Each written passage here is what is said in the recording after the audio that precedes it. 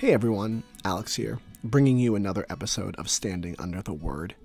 This week, Dana preached on a passage or two from Exodus, in which we hear of the giving of the Torah, the Ten Commandments, the law to Moses on that holy mountain while the Israelites were journeying towards the Promised Land.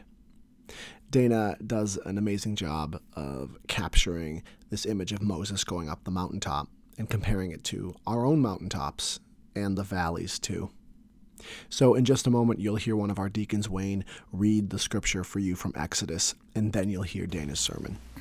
Here's Wayne. A reading from Exodus chapter 24, verses 12 through 28.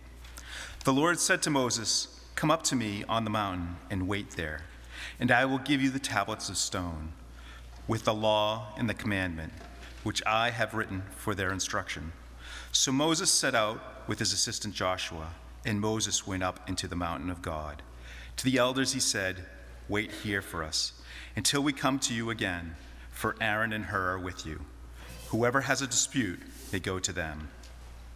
Then Moses went up to the mountain, and the cloud covered the mountain, and the glory of the Lord settled on Mount Sinai, and the cloud covered it for 6 days. On the seventh day, he called to Moses out of the cloud. Now the appearance of the glory of the Lord was like a devouring fire on top of the mountain in the sight of the people of Israel. And Moses entered the cloud and went up on the mountain, and Moses was on the mountain for 40 days and 40 nights. The word of God for the people of God.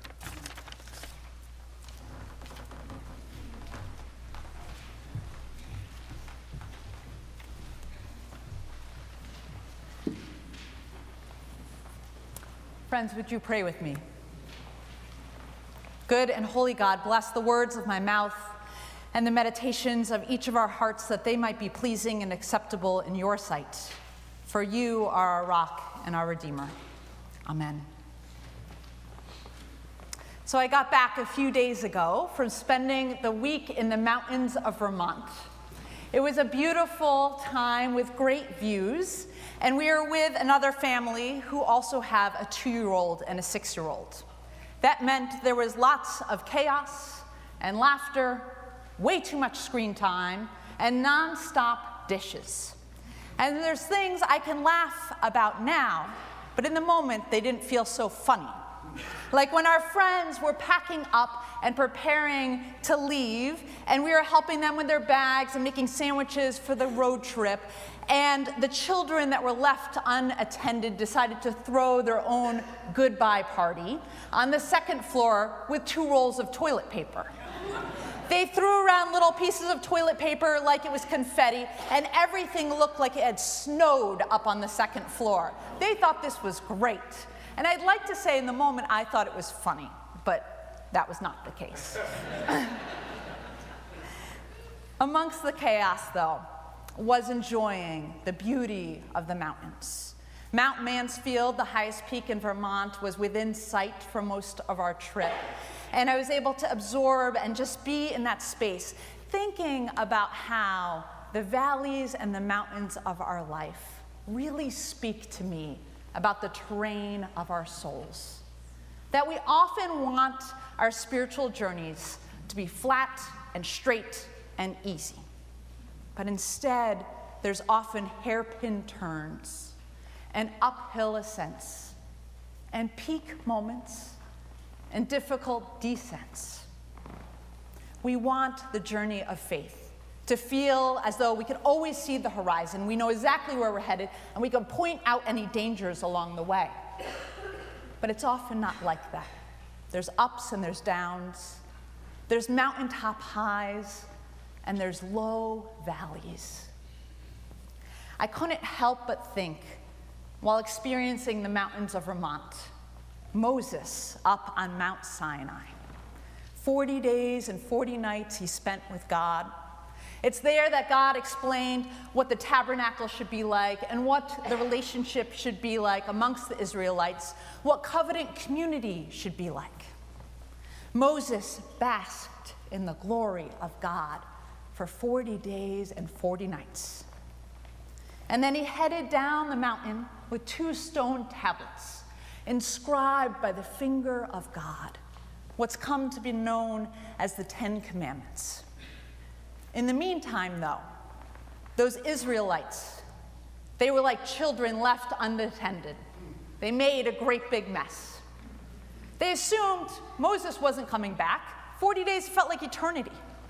So they built themselves their own God, a God that can control and melt and mold, a God that they could touch and feel. So when Moses comes down the mountain, after basking in the glory of God, and he enters the camp where the Israelites are at, and he hears singing, and then he sees them dancing around the golden calf. Moses, hurt, betrayed, filled with anger and abandonment, he takes those stone tablets and he smashes them to pieces.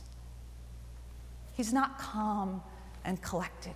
He's brokenhearted. He's angry. He's hurt. He's disappointed. Friends, we spend our whole lives trying to avoid these kinds of moments where we're taken off guard, where we're surprised, where we're hurt, where we're betrayed, where we're abandoned. We spend our lives protecting ourselves, shielding ourselves from this kind of pain and suffering. Yet we know that pain is part and parcel of the human experience, that it makes us who we are.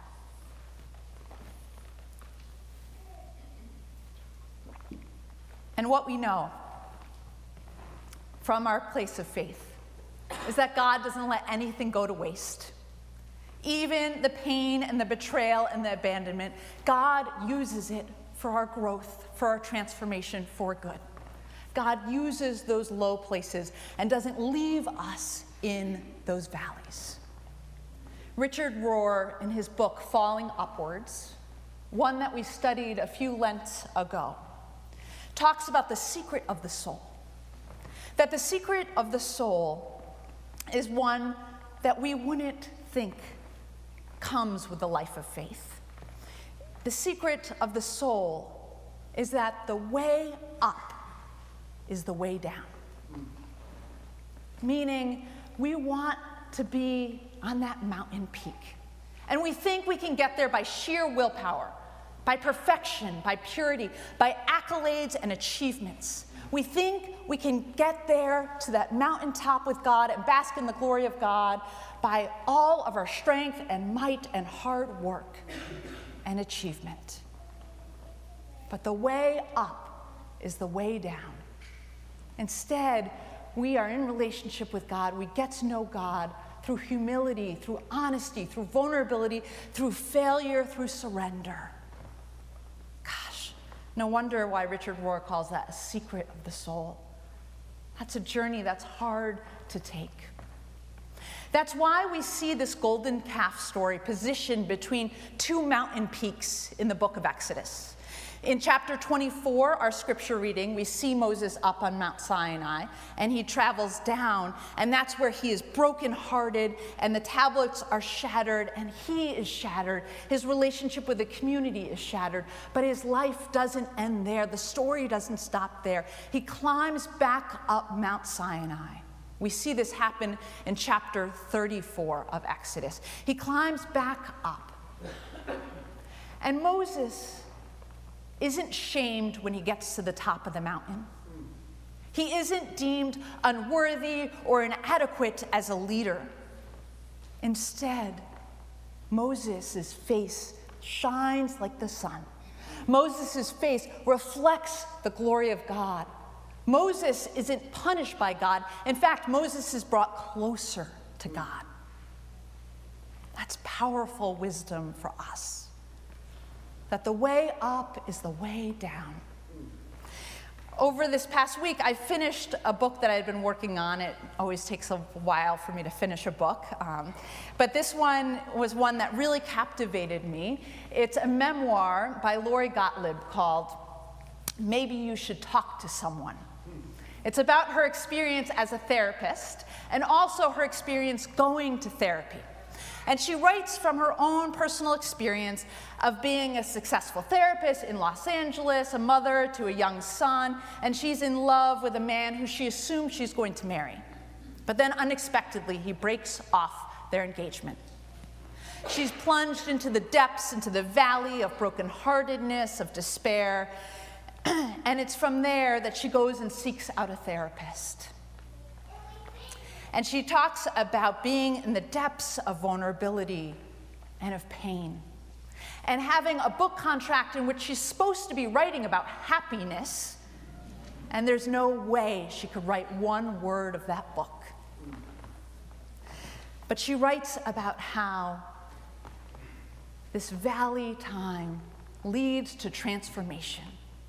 It leads to greater understanding of herself and the world and what I would call God. And she also writes about 4 of her clients and their path of transformation, and how no one comes to therapy happy and joyful when life is easy. They come when they're brokenhearted and when things have fallen apart and when there's loss and pain and sickness. And she writes so beautifully about each of their stories of transformation, and within each of them you see that the way up is the way down. The way down is the way up. We see this cycle, not just in Moses' story, but we see it in nature. The bulb that's placed in the dark, cold ground that bursts forth at springtime. We see it in our faith, the core of our faith. Resurrection comes after death and crucifixion. We see it in Jesus' words, the last shall be first and the first shall be last. In order to save your life, first you need to lose it. So friends, if you are in one of those valley times, if you know all too well pain, hardship, despair, fear, or maybe you know someone, you love someone who's in one of those valley times. Maybe it's just been a day or a week, or maybe it's felt like years. I pray that you can trust that you will not stay there. God will not leave you in that valley. God will take all that's broken and shattered and in pieces and bring wholeness again. Moses' story didn't end with the despair at the golden calf. Moses' face shone like the sun. He reflected the glory of God. And each of your faces, too, will reflect the glory of God. You, too, will be fully alive in God. That is the promise of our faith. May it be so. Amen.